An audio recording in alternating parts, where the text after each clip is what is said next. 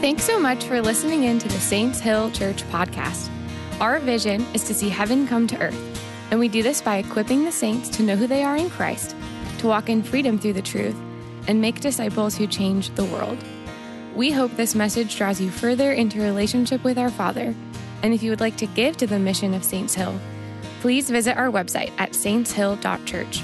And thank you. Your generosity helps to keep Saints Hill going. Now, on to the message. Hey, would you guys all stand with me for the reading of the scripture? And as you're doing that, go ahead and turn to Ephesians chapter 2. Ephesians chapter 2 is where we're going to begin.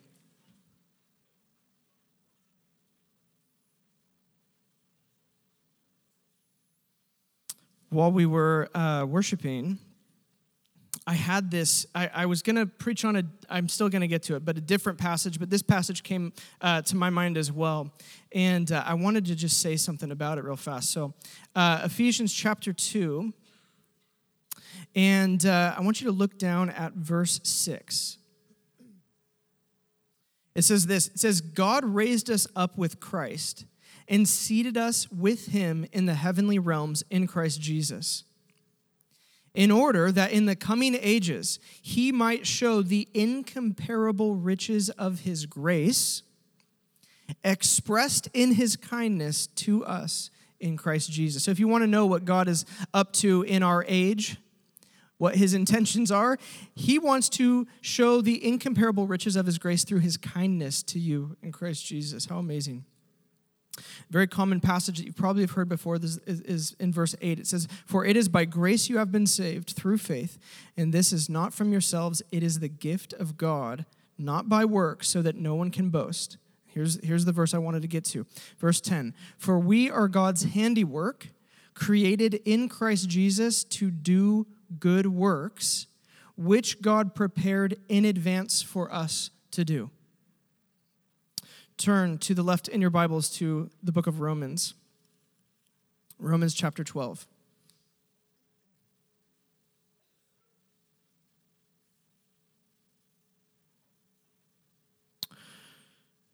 All right, Romans 12, verse 1 says this, "Therefore, I urge you, brothers and sisters, in view of God's mercy, to offer your bodies as a living sacrifice, holy and pleasing to God. This is your true and proper worship. Do not conform to the pattern of this world, but be transformed by the renewing of your mind. Then you will be able to test and approve what God's will is, his good, pleasing, and perfect will." This is the word of the Lord. You can go ahead and grab a seat. Today, we're coming to the end of our discipleship series and to the end of our series within a series. You know, we've been in this discipleship series, but we've also had this kind of inception thing going on where we've had a series within the series. And the question of that secondary series has been this: how do you change? How do you change? Many people, they become a Christian, incredible amounts of change take place in their life. They were going one way, and they are going a complete different way when they come into Christ. But as time goes on, and as we go through fear, and as we go through pain, I know many disciples, many Christians, many of us in the room, we ask the question, am I actually changing that much? Am I actually becoming more like Christ, or am I becoming less like Christ? And I had a mentor of mine tell me this one time. He said, every church needs a working definition on how people become more like Jesus. And so we've been developing ours over the past 2 weeks. Now, from the very beginning of this entire series, 5 weeks ago, here's how we've defined the journey of discipleship. Discipleship is a relational invitation to make your identity visible. Let's all read this out together. Discipleship is a relational invitation to make your identity visible. So I said in the very first message, I said, imagine a 14-year-old who's into skateboarding and into punk music. How many of you guys know that's going to look like something in his life? The way that he dresses, the music he listens to, the people he hangs out with, the art that he's into, it's going to look like something, right? And in the same way, your identity as a disciple of Jesus should look like something in your life. It should show up physically in your life. And so this is really where I want to conclude our series. Of all the passages that we've read, and we've read many, many, if there was like a hall of fame of discipleship passages, we have certainly read many of those throughout this series. Of all the passages that we've read about how to change, I have left out one thing, and that's this. You cannot be a disciple in your mind alone. It must look like something physical. It has to look like something physical. Now, last week we talked about the renewed mind. But this week I want to focus on the other phrase which is in the same passage. So look back down at your Bibles. Here's what Paul says. He says, "Therefore I urge you, brothers and sisters, in view of God's mercy, to offer your bodies as a living sacrifice, holy and pleasing to God. This is your true and proper worship." Offer your bodies to Christ. Your very physicality. Now, why the body? Maybe you could think, isn't discipleship a spiritual journey? Isn't Jesus kind of a master of these grand ideals? And isn't Christianity a philosophy of all philosophies? What does the body have to do with discipleship? Turn to the right in your Bibles to 1 Corinthians chapter 6. I want to look at this.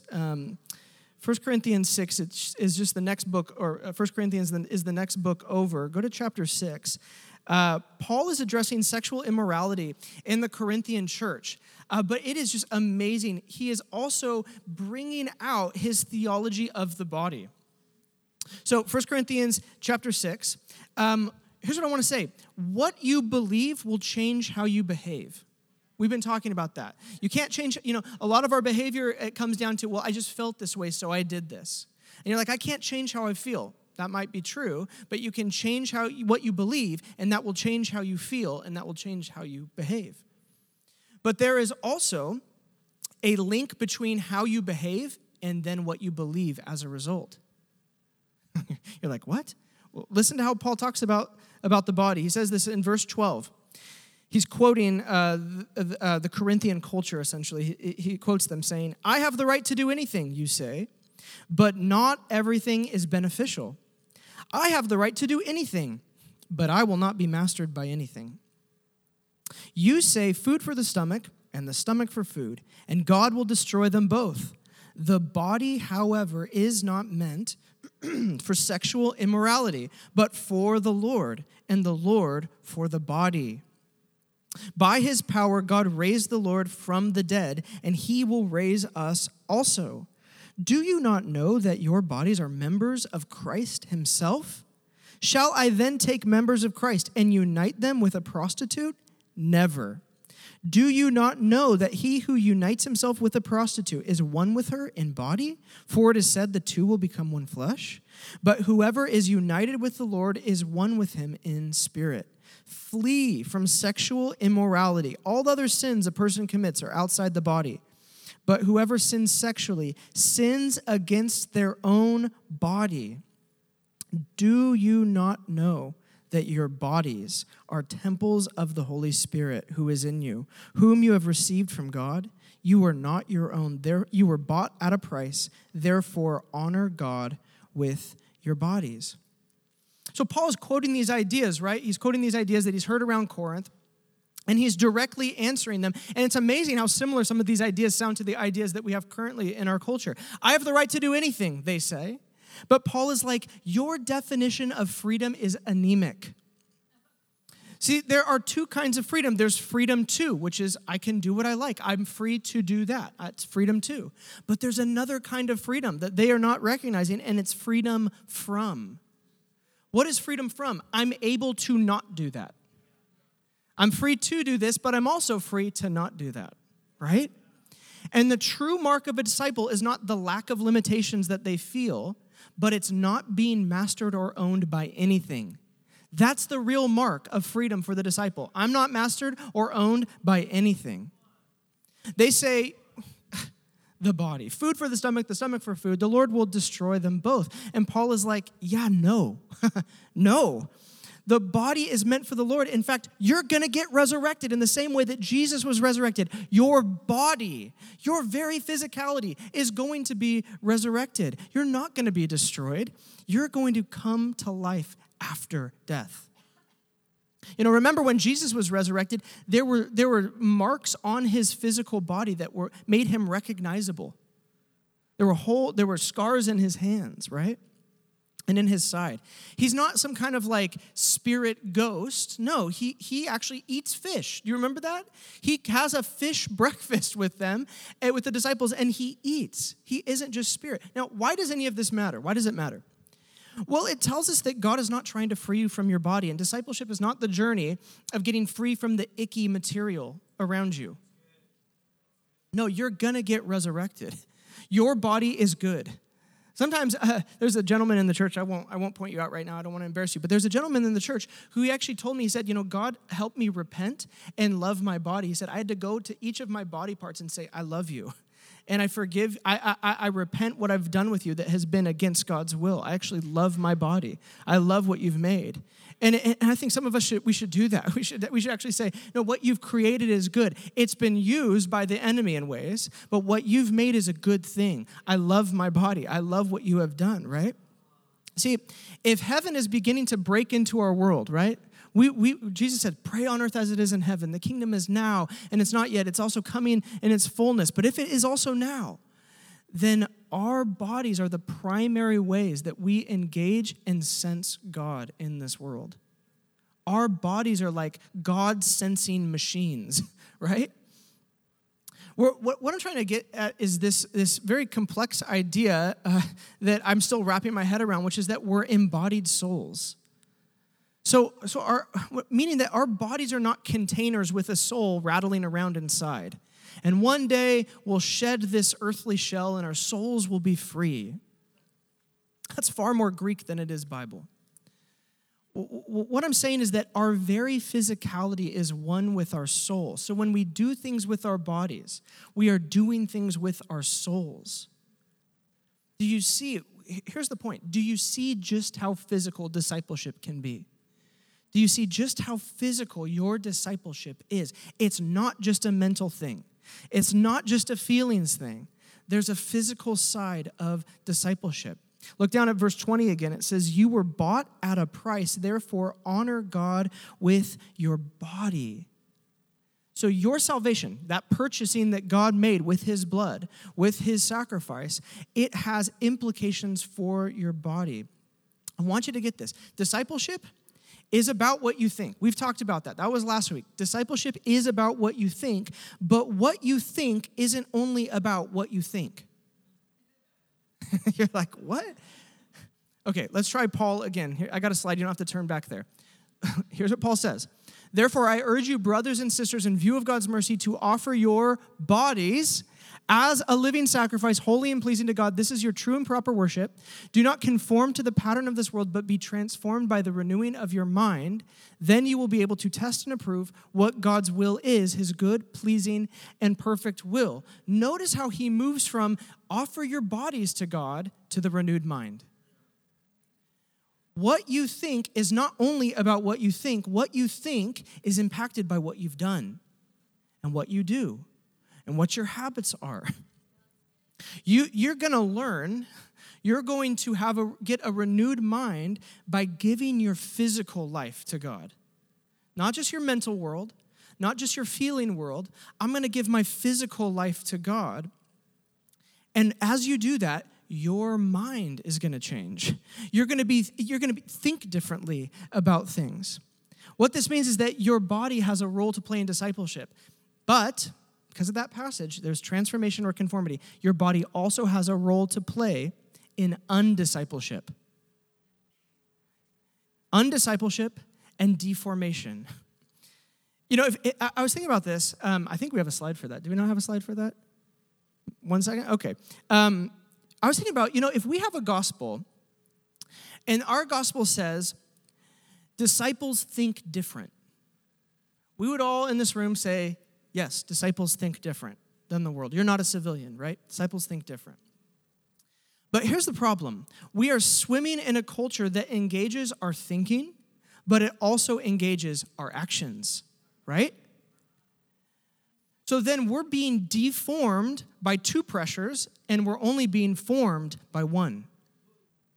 You see what I'm saying? Like, if we're a church and we're saying being a disciple primarily is a mental thing, it's a renewed mind thing, it has nothing to do with my body, I'm telling you right now, we're already losing because we're existing in a culture that's not only engaging our mind, but it's engaging our bodies, right? And what I want to say is that the place of self-medication is the place where you will learn your habits and you will learn your values. We talked about self-medication last week, but what I'm saying is this. Everybody goes through fear and pain. We all go through fear. We all go through pain. And conforming to this world, how do you get conformed to this world? You offer your body to the fear and to the pain, and you try to medicate it rather than going and having your mind transformed by Jesus, right? You conforming to this world happens through self-medicating on the tiny luxuries of life. Transformation happens by choosing to believe the truth even when you're going through fear and pain. In one case, you go through fear and pain, and being conformed looks like this. It looks like I'm going through fear and pain. I'm going to go to the tiny luxuries of my life that I can get my hands on to try to do something about this fear and this pain that I'm feeling because I don't want to feel it anymore. Transformation looks like this. I'm going to offer my body, even my habits. I know my habit was watching TV when I was stressed out. I know my habit was eating when I was stressed out. I know my habit was pornography when I was stressed out. I'm going to offer my body to Christ, to him, and I'm actually going to get the fear and the pain transformed by understanding truth. See, if it's only a mental thing, you might think, I'm going through fear and pain. I'm going to try to go to Jesus in my mind. Jesus, where are you? Where are you? I just don't feel you. Okay, I'm going to go over here. But if it's a physical thing, you go, what can I do physically?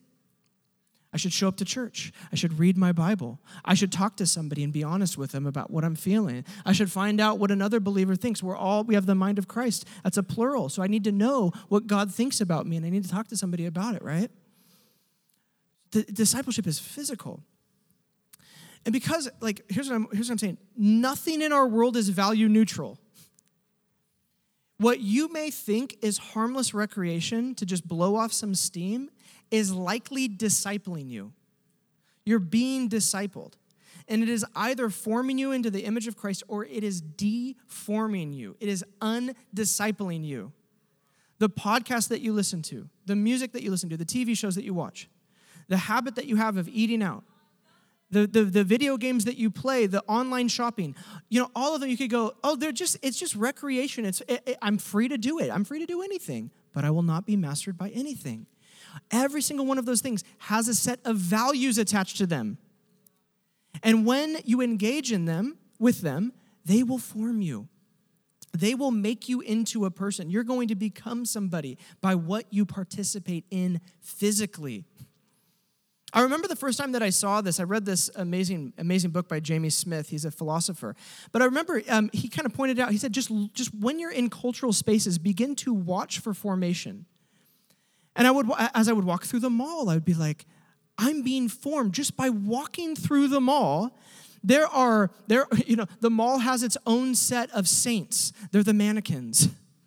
It has its own sense of liturgy, of what you do, and its own tithe. And it has this own sense of the promised kingdom life that you could have if you were to spend your money there. It's forming you. It's a formation center.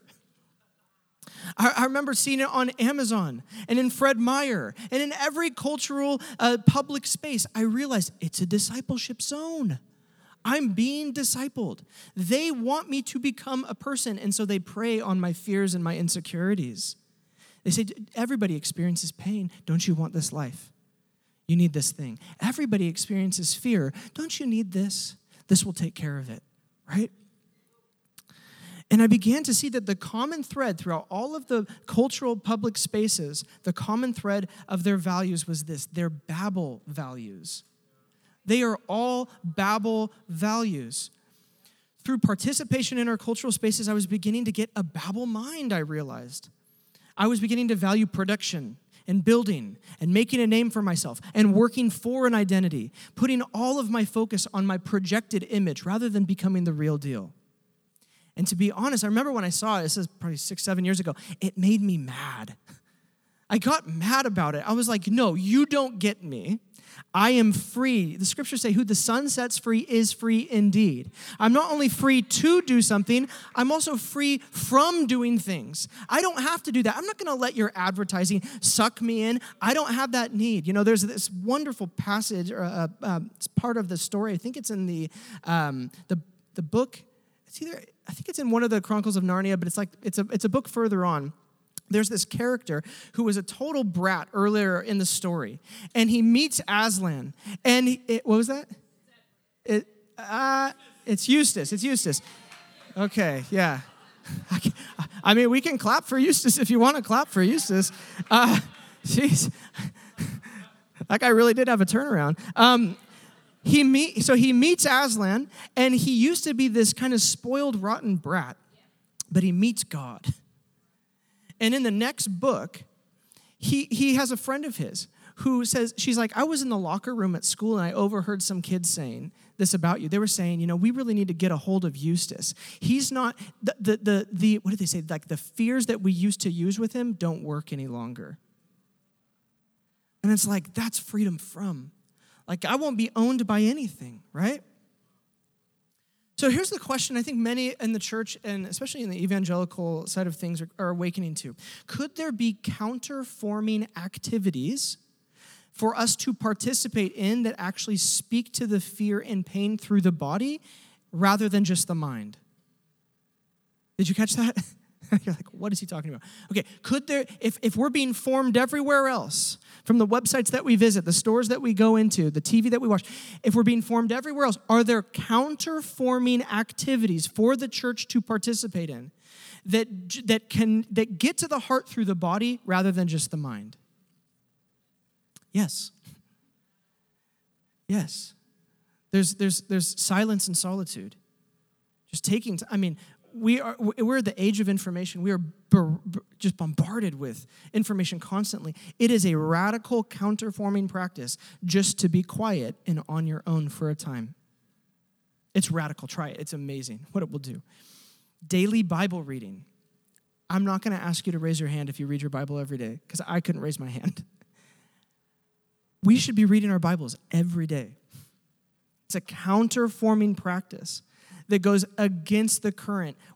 I thought about this. I thought, if I listen to a podcast every day, I get an hour of a podcast, and maybe if I'm lucky, I get 15 minutes of scripture reading. What is forming me more? Just by sheer time.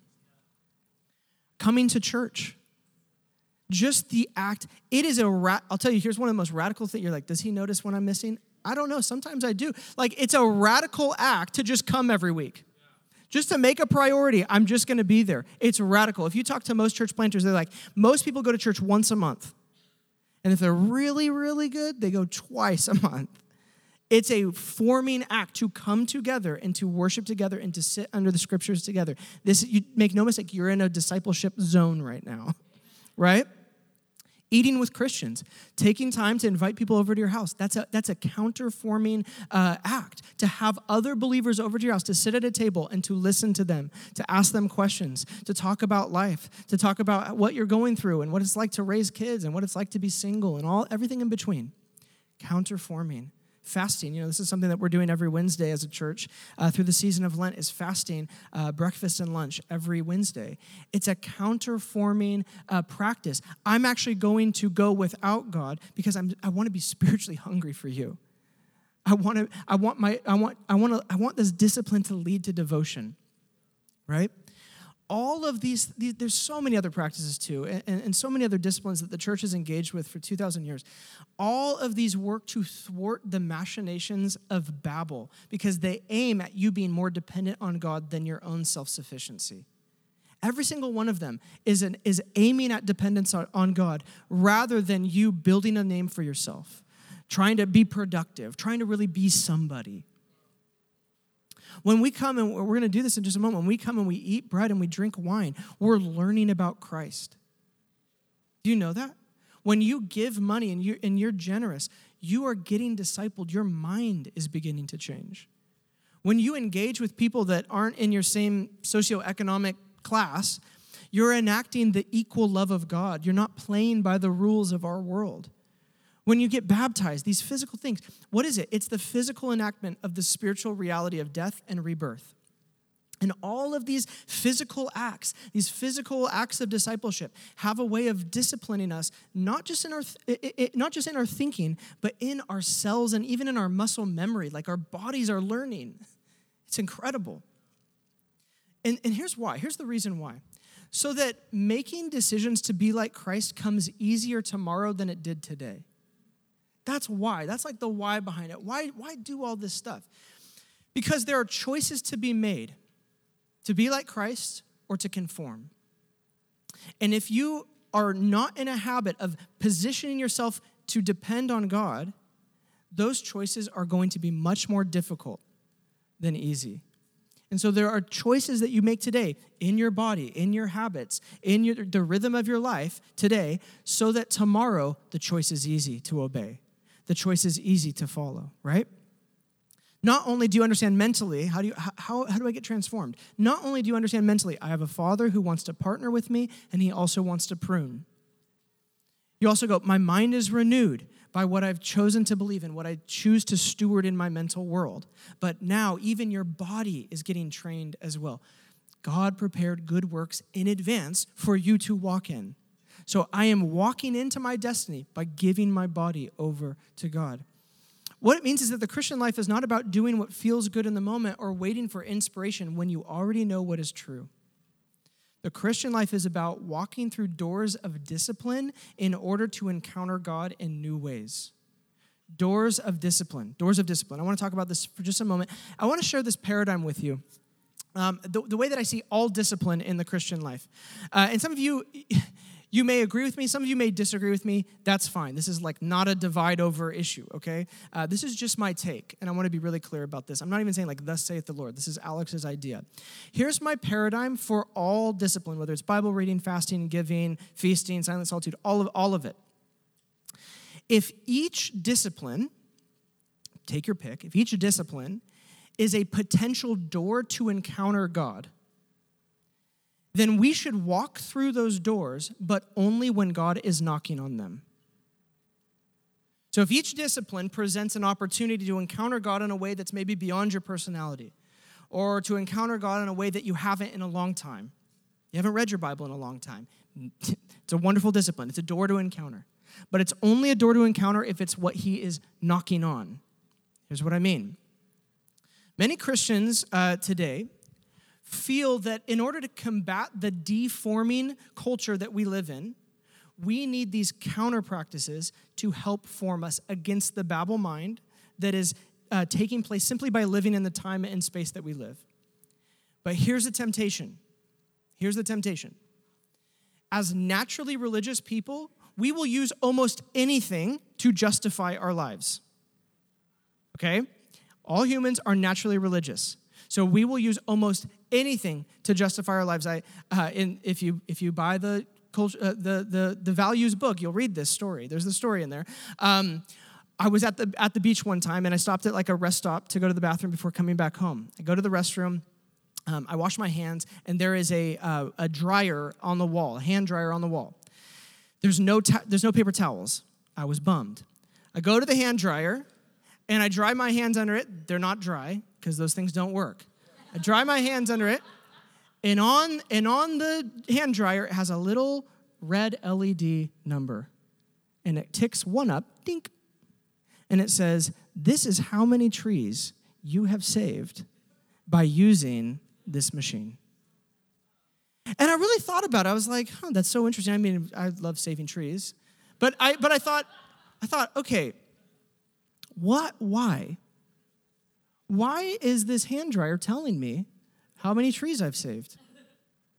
Because this hand dryer knows that I'm a righteous person, that I am naturally religious seeking. I naturally want to be righteous, and it's going to give me just a little bit of information. This is what you've done. Oh, I feel so good. So humans naturally are religious. And the temptation is, I'm going to tell myself I'm good. I'm going to justify my life. I'm doing well because I fast, because I do silence and solitude, because I do the disciplines, because I have tapped into this ancient monastic tradition, and I'm walking in it today. Nobody else is doing that. There are some for whom what begins as inspiration to be more like Jesus, to do what he did, simply becomes a form of working for identity. It becomes a Babel thing. I fast, I pray, I follow the liturgical calendar. Why? Why do you do that? Well, if I were to be brutally honest, I don't know what kind of father I have, and so I'm doing what seems like wisdom to do, or what a pastor told me to do, or what the tradition says to do, in order to feel a belonging to the group, or assuage my guilt, or to get identity. And unknowingly, if this is you, unknowingly, you are undermining the very thing that should motivate all discipline, which is the love of the Father. That's why we started the whole change series, we started it with what? You have a father. Because all true change, lasting fruit, begins with understanding that you are a child and that you have a father, the acceptance of God, the identity of a child. So much, spiritual formation is like a buzzword in the church. There's pastors, they used to just be called like people pastors, and now they're spiritual formation pastors. There's so much spiritual formation in the church, but it's all done missing the engine. I've literally gone to like conferences on spiritual formation, read all of Dallas Willard. Here's what it is. It is missing the engine, that you are a child and that you have a father. There's so much to do in the Christian life. But if you do not understand that you are a child and you have a father, then you will miss the very heart of God in all of it. And you will work for an identity rather than from it. Spiritual formation should be the place where we are motivated by the love of God rather than, I don't really know who God is, and so I better do this stuff. How do we solve this problem? Jesus said this in Revelation. He shows up in Revelation, guys. He says this, "Here I am. I stand at the door and knock. If anyone hears my voice and opens the door, I will come in and eat with that person and they with me." This is my take. Each discipline has the potential to be a door to a meal with Jesus, but only if it's the door that he's knocking on. Only if it's the door that he's at. Imagine you go through your life and you're like, I'm fasting for you. And I read through the Bible every year, the whole thing. And I'm spending time with the poor and I'm giving my money away. And he's like, yeah, I've just been knocking at this door of silence and solitude. And you've been going everywhere else. And so I'm just knocking at this door. Can I come in and have a meal with you? Because there's a lot of fear and pain that we've yet to address. Jesus doesn't just celebrate discipline alone in your life. He celebrates productive relationship. How do I know? John 15. He says this, "If you remain in me and my words remain in you," here's prayer, right? Ask whatever you wish, pray, and it will be done for you. "This is to my Father's glory that you bear much fruit." Notice that it doesn't say God gets glory by your discipline to pray. It doesn't say, "If you remain in me and my words remain in you, ask whatever you wish, and it will be done for you." This is to my Father's glory that you spend a lot of time in prayer. Am I killing a sacred cow right now or something? No, this is to my Father's glory that you bear much fruit. That you're actually fruitful.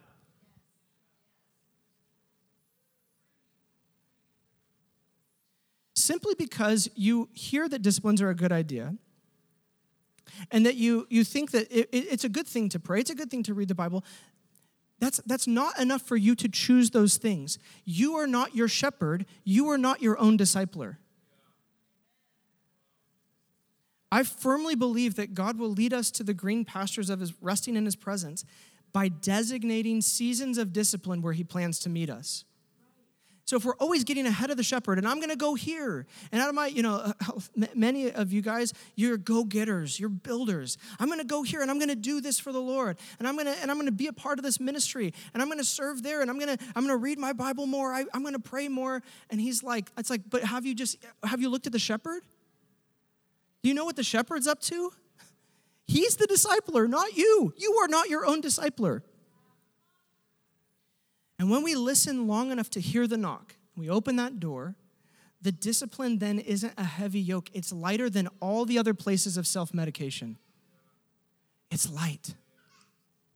Look, the problem with spiritual formation apart from a relationship focus is that we may begin to celebrate the acts of religion more than the person himself.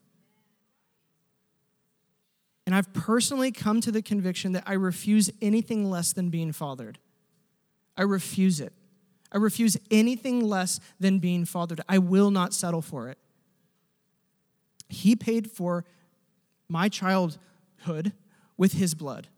So I won't settle for a philosophically Christian life with spiritual disciplines mixed in. I won't settle for that. Now, maybe you're here and you're thinking, are you arguing for the eradication of ritual and tradition? No.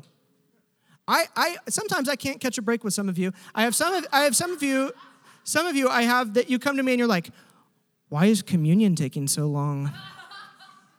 What is all this liturgy stuff? What about the Spirit? And then I have others of you who are like, hey, the church has kind of already figured out some of this whole church worship stuff for like 2,000 years. Maybe we tap into it and we don't be so arrogant that we just can reinvent ourselves every year. Yes, to both. Yes, and this is the tension of St. Cyril. This has become the tension of St. Cyril, of what we're trying to live in. We are trying to honor tradition and the liturgical calendar because sometimes if we just go by what we feel, we don't end up addressing the things that need to be addressed in the human. We go Pentecost, Pentecost, Pentecost, and we don't look at Lent. Or we go Lent, Advent, and we're like, Pentecost is that kind of weird one. It's like, no, we need both of those. I'm not arguing for the eradication of ritual or discipline or tradition. I'm actually arguing for the opposite.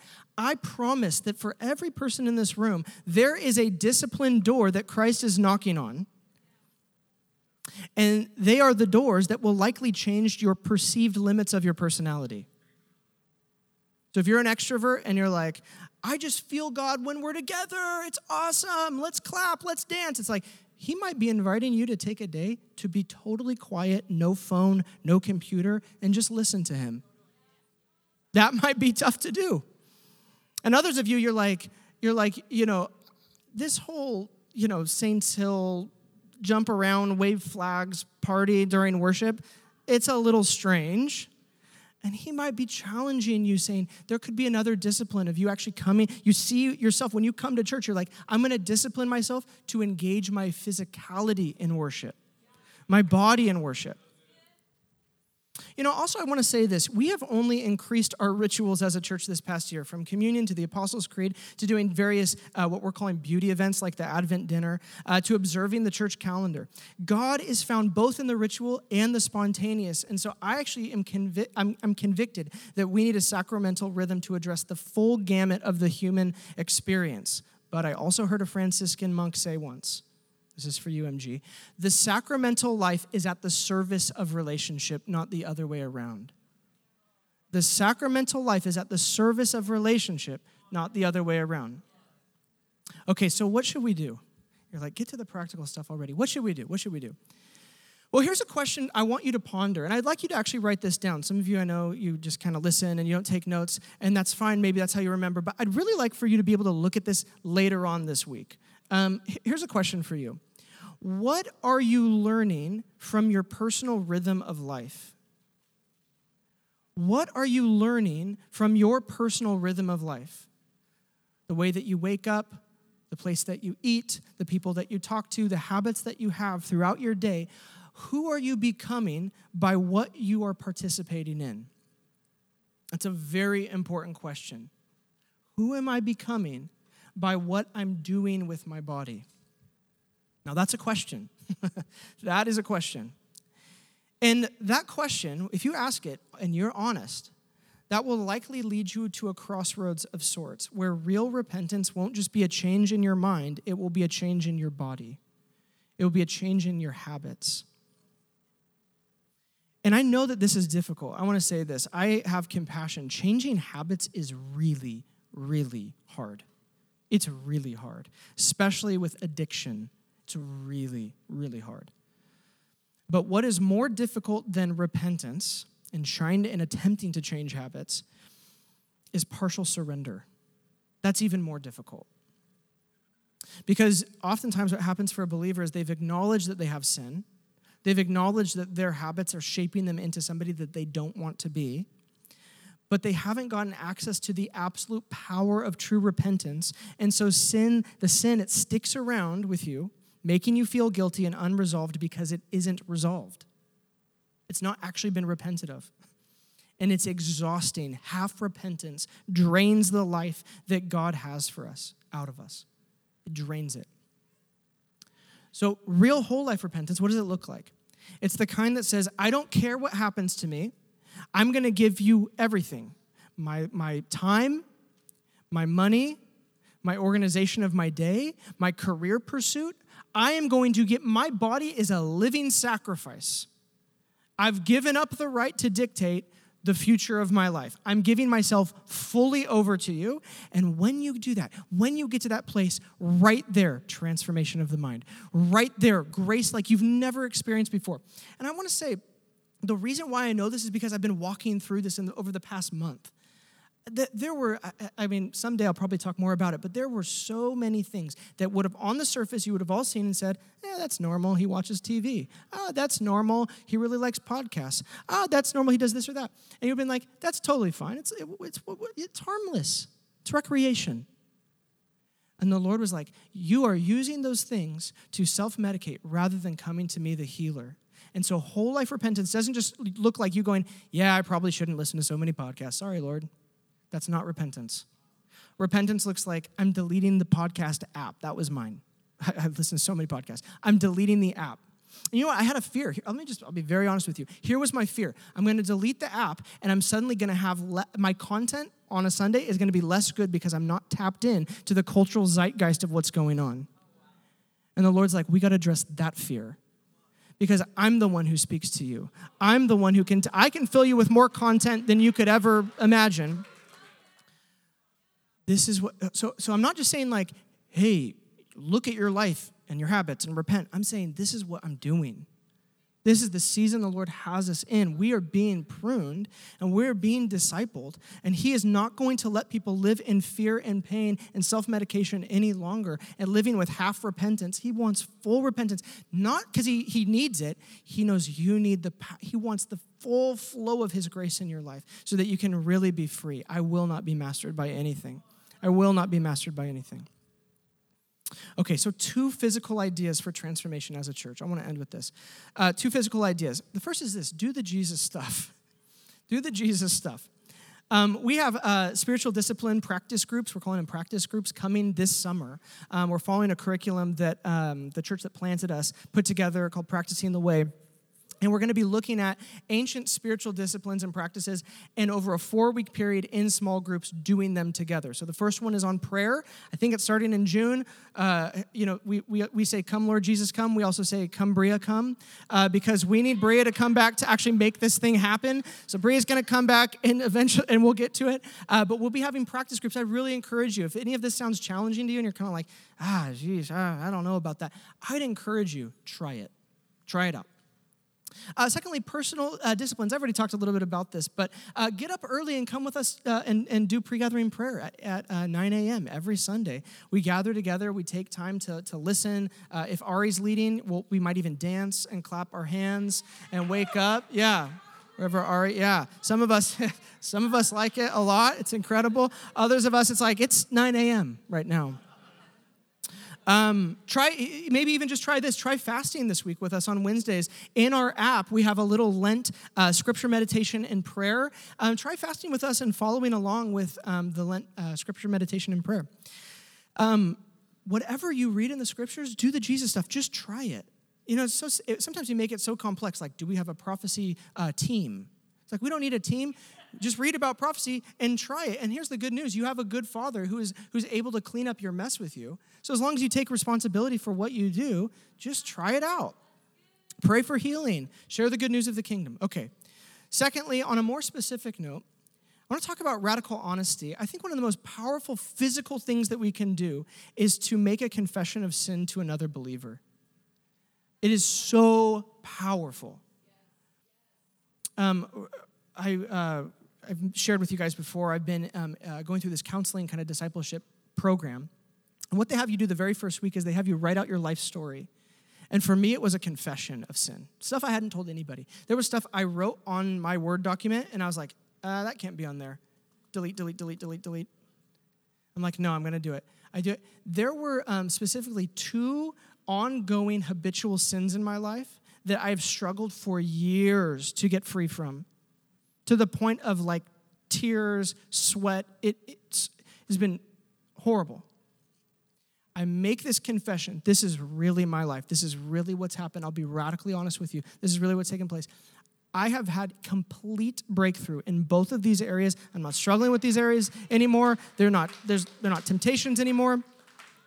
So I just want to say this, we're not in the habit of disclosure very often. We don't do that very often. But I think so much healing and freedom is on the other side of saying to one another, hey, this is what I've done. This is what's been done to me. And here's what I've believed as a result. And the power, that power of God comes in, and Satan's shame, and it just completely loses all of its hold on you. So I want to encourage you in that. Now, let's go ahead and stand. Thanks for listening. If we can do anything to help you, or if you want to stay in the loop with what is going on in and around the church, you can follow us on Instagram, download the Saints Hill app in the App Store, or visit our website.